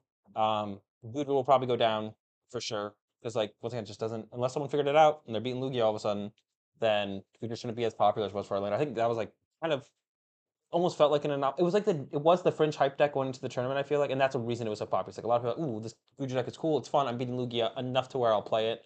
But I think after Orlando, people are like, I'm not really beating it enough to where I want to play it again, or other people have, because there's a ton of people, of course, at this event that are not from, people who went to Orlando, almost none of them are coming actually to this event, but, they look at those results, they've still been testing this whole time.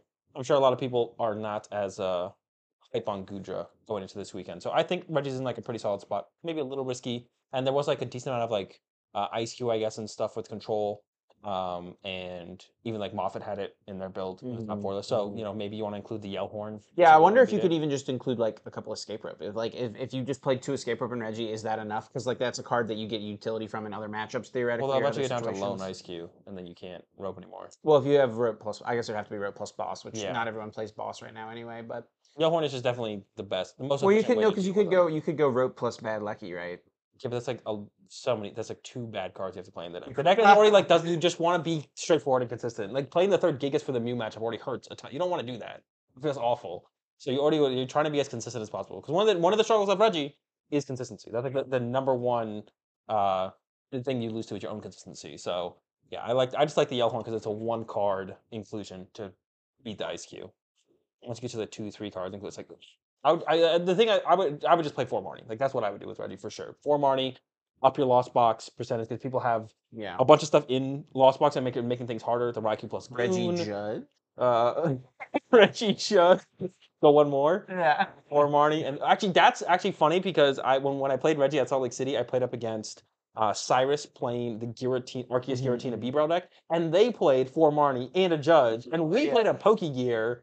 But I think that should have just been a Judge looking back on it. So. We played a 1 of Pokegear. It could have been something else as well, but I think it probably should have just been a Judge looking back. I was like, that's the Judge is super smart. I wish I played a Judge.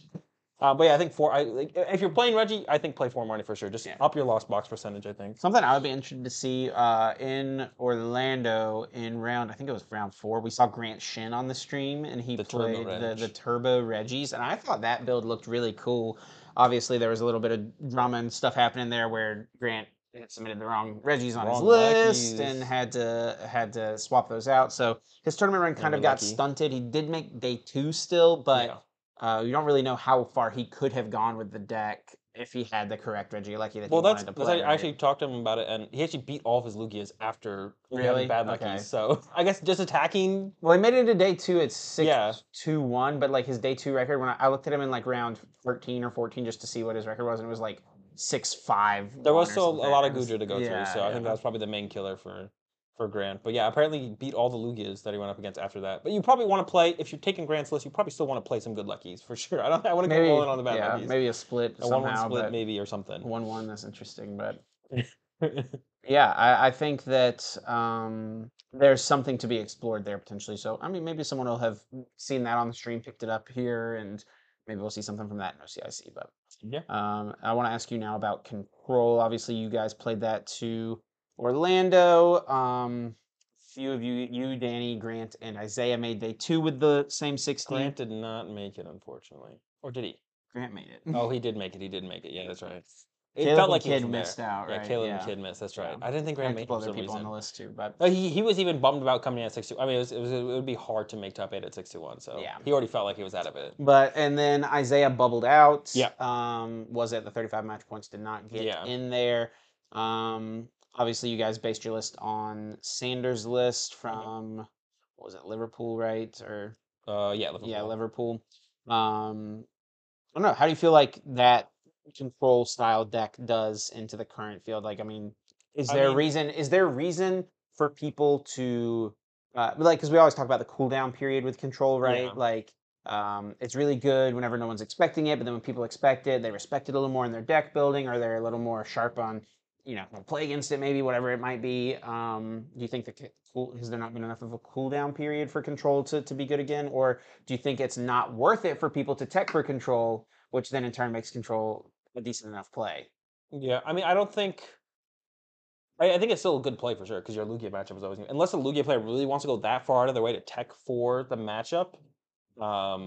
Which like I mean, how many people are theoretically going to play control at this tournament? Sander, and then like if our group played it, that'd be what, 4 people, 5 people, like because not even all of our group. There'll be more than that. Yeah, of course. Like but like I mean, that's what I was gonna go with. Like what, 10 people total maybe playing control, right? It's hard to want to tech for that matchup. Like I said, the Bird Keeper is always something you can kind of tech in as for paralysis, and it's good against control as well. It doesn't make it favorable for you or anything, but it's something. So checking for it, like if I was playing Lugia, I would probably only go as far as Bird Keeper. I think it's definitely a really good deck solo. Like your Lugia matchup is favorable. Lost Box is fine. I don't think OCIC will be any more hostile for control than it was at Orlando. Because like generally it feels like people don't, unless the deck like wins. No, people don't really want to tech. Which is kind of weird to think about, right? Because like even if you think to yourself like, okay, I respect this deck, I think the deck is good. And obviously some people might play it, but no, I'm not going to tech for it. But if it wins, then all of a sudden everyone's like, all right, you got to tech for the control. Like if Sander had won Liverpool, everyone would have a control tech in their decks going into Orlando, right? And already a decent amount of Lost Box had like Echoing Horns. Like every Lost Box I played against had Echoing Horn. But I only lost Victor. But yeah, I mean, I don't think it's gonna be any worse than that. Like it already felt like at Orlando. But yeah, it does feel like like if the deck doesn't win or maybe make finals, people kind of write it off. And even like if you even look at like the Kreckler deck, right? The Vikavolt Aerodactyl. It got second, terribly against Connor in the finals. Yeah. And no one respected the deck. And then Gibby shows up, and Gibby wins. And even then, nobody respected the deck. Well, no, that's not true. At Liverpool, everyone had to go. Yeah, then people had to, but it had to win. It had to win, right? It had to win, yeah. So it feels like if decks don't win, people don't really respect them. So I think if you're on control, I wouldn't be afraid.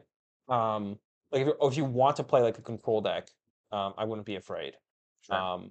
So yeah, if you want to play control, I wouldn't be afraid. And then teching for it, I don't know, it's a tough call to make. Like right now, I don't think I would tech for it, but I feel like if I was playing Lost, if I'm going to play a Lost Box, I already probably have some card in there that would like naturally give me a game plan against control for the most part. Like usually most Lost Box decks, you can have at least a game plan even if you don't auto win it. Well, but I think it's also too like, I mean, a card like Echoing Horn. It's just a good card. That's what I mean. Yeah. Yeah. It's just it's going to be really good against control, but it's going to be useful in a lot of other matchups as well, right? Yeah. Good against Guja, good against Arctura. So like it has a ton of uses already. So yeah. So maybe it is worth including then, but not specifically for control. But like if you can find a card that like you can get enough uses out of, like you're not checking specifically for one thing, but if you can find like It's like if control is just like a 1% or less than 1% meta share deck, like you don't want to tech for a 1% meta share deck. Pretty So like in like Lugia, you really don't want to play Canceling Clone. Right. Like you do not want to play Canceling Clone. But it's like, okay, if no one plays Canceling Clone, there's always going to be like 2 Aerodactyl in top 8. If my goal is to win the tournament, I probably want to have a tech for Aerodactyl if I think that's the route that the meta will kind of trend towards, right? Sure. So So we talked about the paralysis stuff a little bit when we talked about Lugia. I mean, just I guess of the kind of 3 main things like Inteleon Articuno style decks, Zekrom Lost Box or Zekrom Flaffy, like whatever it is with Zekrom, or Palkia Inteleon with Articuno, right? Yeah. Of those 3, those are kind of the 3 ways people are going to play paralysis type stuff. Do you think any of the 3 are worth playing, or maybe is one better than the other ones? Like I think personally, I would probably lean Palkintel, right? Because you just have legs in other matchups, right? Where you're not just totally reliant on the paralysis strategy, whereas these other decks feel like they're way more reliant on it, right? Yeah, I really like the Articuno and Teleon deck, but it is like super straight. Like you can't even beat Lost Box. Like the deck struggles really hard to beat Lost Box, even with like the Ice Cube package. Yeah. With what everyone's playing in Lost Box these days, it's super hard to beat that. So Palkia, like I think I agree. I think Palkia, Intel, Articuno. I actually predicted Ian Robb to win Orlando once I saw what he was playing. And I heard that he had the Crabominable to beat the Gudras and the Arcturas, and he had the Drapion to beat Mew. I was like, okay, I think Ian's gonna win this. Going like on round 7 or 8, I predicted Ian to win the whole tournament. And came into day 2 at 8-1, but wasn't able to quite make it into cut, bubbled out as well, or bubbled out. So, but I think that is the best way to play. You do have more things in the matchup, but I think like going back to like the Zekrom and some Lost Box builds and stuff is probably reasonable. I think the time to play a paralysis deck was Orlando, because I think more people are gonna have Birdkeeper and stuff in their Lugias going into OCIC.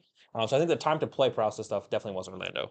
And I think I want to pull this up in regards to Palkia. Ian actually tweeted and said, he said, good luck to everyone who will be at OCIC this weekend. I would be playing Palkia Articuno, even though it is not the deck I believe is the best to get points with. The highest odds of winning the tournament is why I would play it. Also, it's really fun. I'll throw that in there. Yeah. So, I mean, it's always interesting to me when someone says something like that, right? Where it's not the best deck to get points, but it could win the tournament, right? Like, what qualifies a deck to fit that kind of specific niche category, right? I mean, yeah, like this where it's like, that's why I'm not a huge fan of, like, if I played Lugia, I'm pretty confident I would get points. I'm pretty sure I'd make day 2. How I do in day 2 is once I go up against a bunch of other tier 1 players playing Lugia, like you theoretically, like even if I have like some tech for the mirror, it theoretically comes down to like a 50-50, right? So that'd be like, if I really just want to get points, I'd probably play Lugia. But if my goal is to win the tournament, so I want to bring something that has hopefully a slightly favorable Lugia matchup, and then can beat some other stuff or cheese its way through it, which is like seems to be Ian's mentality as well. Like you could bring Lugia yourself, but what's your chance to win the tournament playing that or playing something like Palkia? So, and I guess so like generally for me, I would like, but I even said though, if I was an average player, I would not recommend playing Lugia to even get points. But I consider myself a decently above average player, so I think for me it's a little bit different. But I don't think Palkia and Teleon paralysis stuff in general was super good for Orlando. I think definitely less good than before OCIs. But I think we'll just see more bird keepers or even switches in the Lugia decks. Right? I think we'll just see more of that. Well, speaking of paralysis, paralyzing bolts with the Vikavolt, not quite paralysis, but yeah. How do you think Vikavolt could do? It kind of flopped in Orlando after winning in San Diego. A lot of Gudra. A lot of Gudra, yeah. That's kind of just is the point of like Yeah. why a lot of these decks seems like they didn't do the best, is there was a lot of Gudra. Yeah, I think we'll see it do better. I think there's just gonna be less Gudra. There'll be less canceling clone if you're going the Aerodactyl route. But even like you even mentioned, I think last week, like A lot of some people bike on the multics have been paths, going the pathway where you just kind of, and you have Sky Seal Stone to be like your closer, right? So you just go aggressive with Vikavolt. Like if you're in the Lugia matchup, you could try and go for turn 1, turn 2, Paralyzing Bolt plus Path in play. Not only do they need to get the Archeops in the discard pile, they got to get the Lugia V-Star. Now they have to bump your path to the peak without being able to play Vacuum or Quick Ball for Pumpkaboo, right? And you try and just snowball that into a lead, and you've always had a good Lost Box matchup with the Vikavolt. So, yeah, I think it'll probably place pretty decent overall this turn. I get to easily see one in top 8 because I don't think there's going to be, if you're going the Aerodactyl route, not going to be as much Canceling Clone. The big thing is just not going to be as much Gudra. And I think the last thing to talk about would just be other Arceus decks. So something like the Makani Tran deck from San Diego, or maybe something that's more committed to Flying Pikachu. That's been popping up a little bit more in online tournaments, more people playing Flying Pikachu, Espeon type things. And Arceus might be the best way for like a Radiant Eternatus to potentially make something happen. Probably not though. Probably but not. I don't know. Yeah, any opening for an Arceus deck in OCIC? I don't think so. Yeah. Which is not very good. Even like the Makani Tran deck, like Makani ended, I think Makani made day 2 at Orlando again. Ended up top 64, I believe. I think it was like maybe it was the highest placing. Yeah, top 64. That might have been the highest placing Arceus pile deck. But I don't know. I think there was another one. I think there was one in top 32. Maybe not. Yeah. Quick fact check. No, It's not like it's a very popular deck Yeah, either, yeah. though, right? It's not a very popular deck either. So Makani's still the highest placing Arceus pile deck. Another in top 64. It looks like. Yeah. So not so many people are playing it. Yeah, I just don't think. But I don't know. I don't think there's any other real way to play Arceus. Like that seems like the best way to play it. Canceling Cologne will be down in the count, I think for sure. So the Aerodactyl will be a little bit more, a little bit better. I think would be my prediction. It'd be a little bit better overall, but yeah, it's not. I don't know. It's just Arceus is not like if you're. And like I said, like I always say, I don't really count Arceus Duraludon as an Arceus deck. It's just the best way to play Duraludon. You're just trying to. Duraludon's super strong card. You're just trying to enable that as much as possible. Which Arceus is the best at that? Yeah, I don't think there's really a good Arceus deck at all right now. Unfortunate. How we've fallen from grace. Maybe someone has it. Maybe someone has something different though this weekend. It would be cool to see for sure. All right. Well, time to give us some predictions here. For Orlando, we set the over-under for Lugia at 2.5. We both picked the under, and we're both wrong. I think it's fair to up the over-under this week, though. We're doing Lugia at 3.5 this week. Over-under 3.5 Lugia and top 8 as well. What do you think? Well, let's see. How many me and my group are here? We got 4 of us, or 5 of us. You always say this. We picked up a stray for this one, so we got 5 of us. If all of us make cut, if all of us make cut, that means there's only room for 3 other decks in top 8. So I'm gonna go under on Lugia on the 3.5. You say this, and then like squad's about to be all up in the top 8. When's the last time someone in the squad made top 8? I don't know. We got a couple of 9s. Got few we got some bubbles. You know, we're still there. Isaiah got the bubble at Orlando, so Yeah. I was in a pretty good spot at Orlando too. To be honest, that was kind of unfortunate. My run was pretty unfortunate on the day 2 Orlando. I'm also gonna go with the under. Ooh, I do okay. think. But Sanders here. So like how? Oh yeah. That's one spot that's guaranteed top 8, right? Yeah. No, yeah. I'm gonna go with the under. Like, I mean, I think it's very. It could very easily be 5 Lugia in top 8 again. But I'm gonna go with the under just because, like, I think that there's gonna be people trying other things. There will be a lot of Lugia still, but yeah, I'm gonna go with the under. And our next prediction, we kind of teased it already. Yeah. Does Sander make top 8? You gotta go with yes. Sander is on an insane streak of top 8s. It's like 4 in a row now. Yeah. He loses in top 8 though. Sanders gotta work on that, but It's unfortunate. But yeah, I mean, just absolutely one of the most consistent players this season, the past 12 months, without a doubt.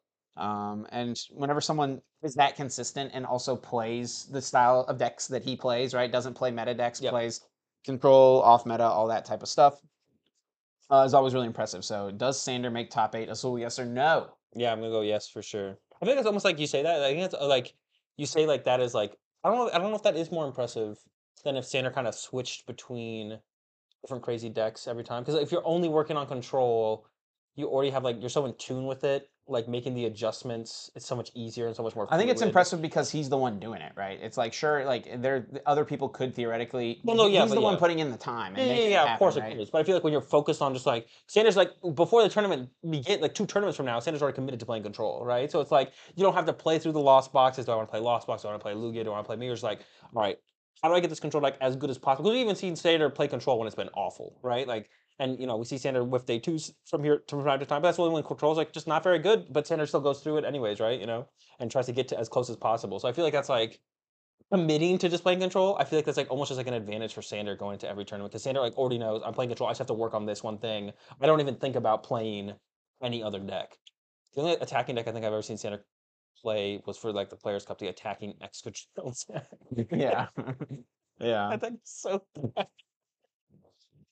But yeah, Sander in top 8 for sure. Do you got Sander in top 8? I think it's fair to say, but I don't want to go with the same same answers you every single time. So I'm going to say no. Oh, you can't do that to Sander. What? I mean, I think deep down I'm saying yes, but you know, just for the sake of conversation, I'm going with this. All right. And I think deep down I definitely want him to be But Yeah. it's good for the content. Everyone loves watching him on stream and stuff. Though, we're not going to put the control deck on stream too many rounds, but we'll put it on, That's a reason to not play control this tournament. Is like you increase your chance of getting on stream because they already put Sander on stream. Control deck. So if I want to No get that comments, if I want to no get that comments. T-shirt to this round, then I will not play control. No comments. Next one for a prediction. What would be a deck that you think can win the tournament that's not Lugia? Pick a non-Lugia deck that you think would win. I picked Mew in Orlando for this. I think I did too, right? No, you picked Lost Box. Oh, Lost Box, yeah. Yeah, I picked Mew, and it close. I mean, I guess Lost Box came a little closer, but got top 8 with the Grant. Yeah. Hayes, he did take Isaiah to 3 games, but couldn't close it out. Well, I don't think I'm gonna go with Mew for this one. I think it's a Vikavolt, honestly. I think the meta is shaping up decently for it. Really? Yeah. Oh, snap. I think the meta is shaping up pretty decently for it. It's obviously a really strong deck, and nobody respects it. Yes, nobody respects it, and it's incredibly strong. So, yeah, I'm going to give it to Vikavolt. Because also, it's the type of deck that if it just gets into top 8 and just, hits, 2 good matchups in a row and cut, it's going to get a final spot pretty reasonably. Yeah, once you get to top, I feel like it's hard for its bad matchups to get to top 8. The Gujas and the Arcturs. So if you get to top 8, I think you might just be winning. Yeah. A lot of the time. Your matchups are going to be really good. Yeah, you can still lose to Lugia, of course, but all right. So if you went with Vikavolt, I'm not going to go with Vikavolt. Then let's go with. There's not that many decks in this format. So you're on Mew. I'm going Arctura. If Arctura. No Cologne. No one's playing Cologne. Mew of all it's gonna squeak into top 8 and just eat up some Lugias. Arctura's biggest hater. Yeah, we're going Arctura. I'm going Arctura. All right. Well, it's become a pretty good meme at this point. Crown Zenith, worst set in forever. What did it change? What did it change? We're still finding the answer to that. Highest placing Crown Zenith card. Bonus points. What is that placement going to be? Well, yours has to be. Well, if you want to pick Vikavolt to win, yours has to be Sky Sealstone, right? Yeah. I mean, I don't even know though. Sky Sealstone. Yeah, I don't know. Sky Sealstone. I mean, I think just naturally, the more I've played with the set, the more I've thought about the set, it feels like Sky Sealstone is just the best card in the set. I don't know. I mean, Samus is pretty good, but it's only good in. Well, I mean, Sky Sealstone is pretty much only played in Lost Box. Samus is only played in Lost Box. The one card that's not played in Lost Box, the Radiant Eternatus, though. No, we can't. It's hard for me to not say. Calyrex, though? All right, so yeah, I mean, I'll go with. I don't know. It's just they're all bad. I'll Sky Sealstone. I think it just is the best card in the set for sure. Yeah. And even if it's not great right now, that's the thing that once rotation hits, we're getting EXs, so it's not good against EXs either. But there will be V stars and V maxes will be around enough where we could see. Actually, in EX decks, no, you can't play it on EX decks. Never mind. You play an EX deck with some basic Vs. There you go. There you go. Like the Gardevoir deck with the Zacian from Celebrations, right? Stuff like that. Mm-hmm. Yep.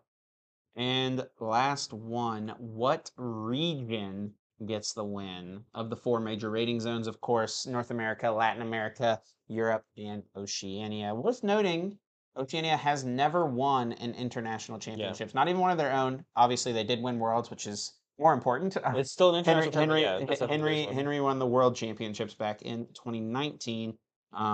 Yeah, I mean, we're in Oceania. It feels like it would be poetic justice for Oceania to get a win on the home turf, right? Yeah. And just numbers wise, there's going to be the most Oceania players here as well. So are you saying you're picking Oceania? What are you picking? What region is Japan from? Japan is Japan. It's Japan? Well, I know Daiichi's here, and at least Daiichi's here, so I'm picking Japan. We're going. You're just going Daiichi? I know Daiichi's here. I don't know who else is coming. I saw a couple other Japanese players on Twitter, tweeting out that they registered for the tournament. The only one I remember is Daiichi, so I'm going Japan. There's a couple other ones. It could be Daiichi, but yeah, hopefully that's why Japan, they love that. Hey, they might have the Radiant Eternatuses and the Sky Sealstone decks pack. They always bring. It would be so hype if Shintaro was here. Yeah, they always bring.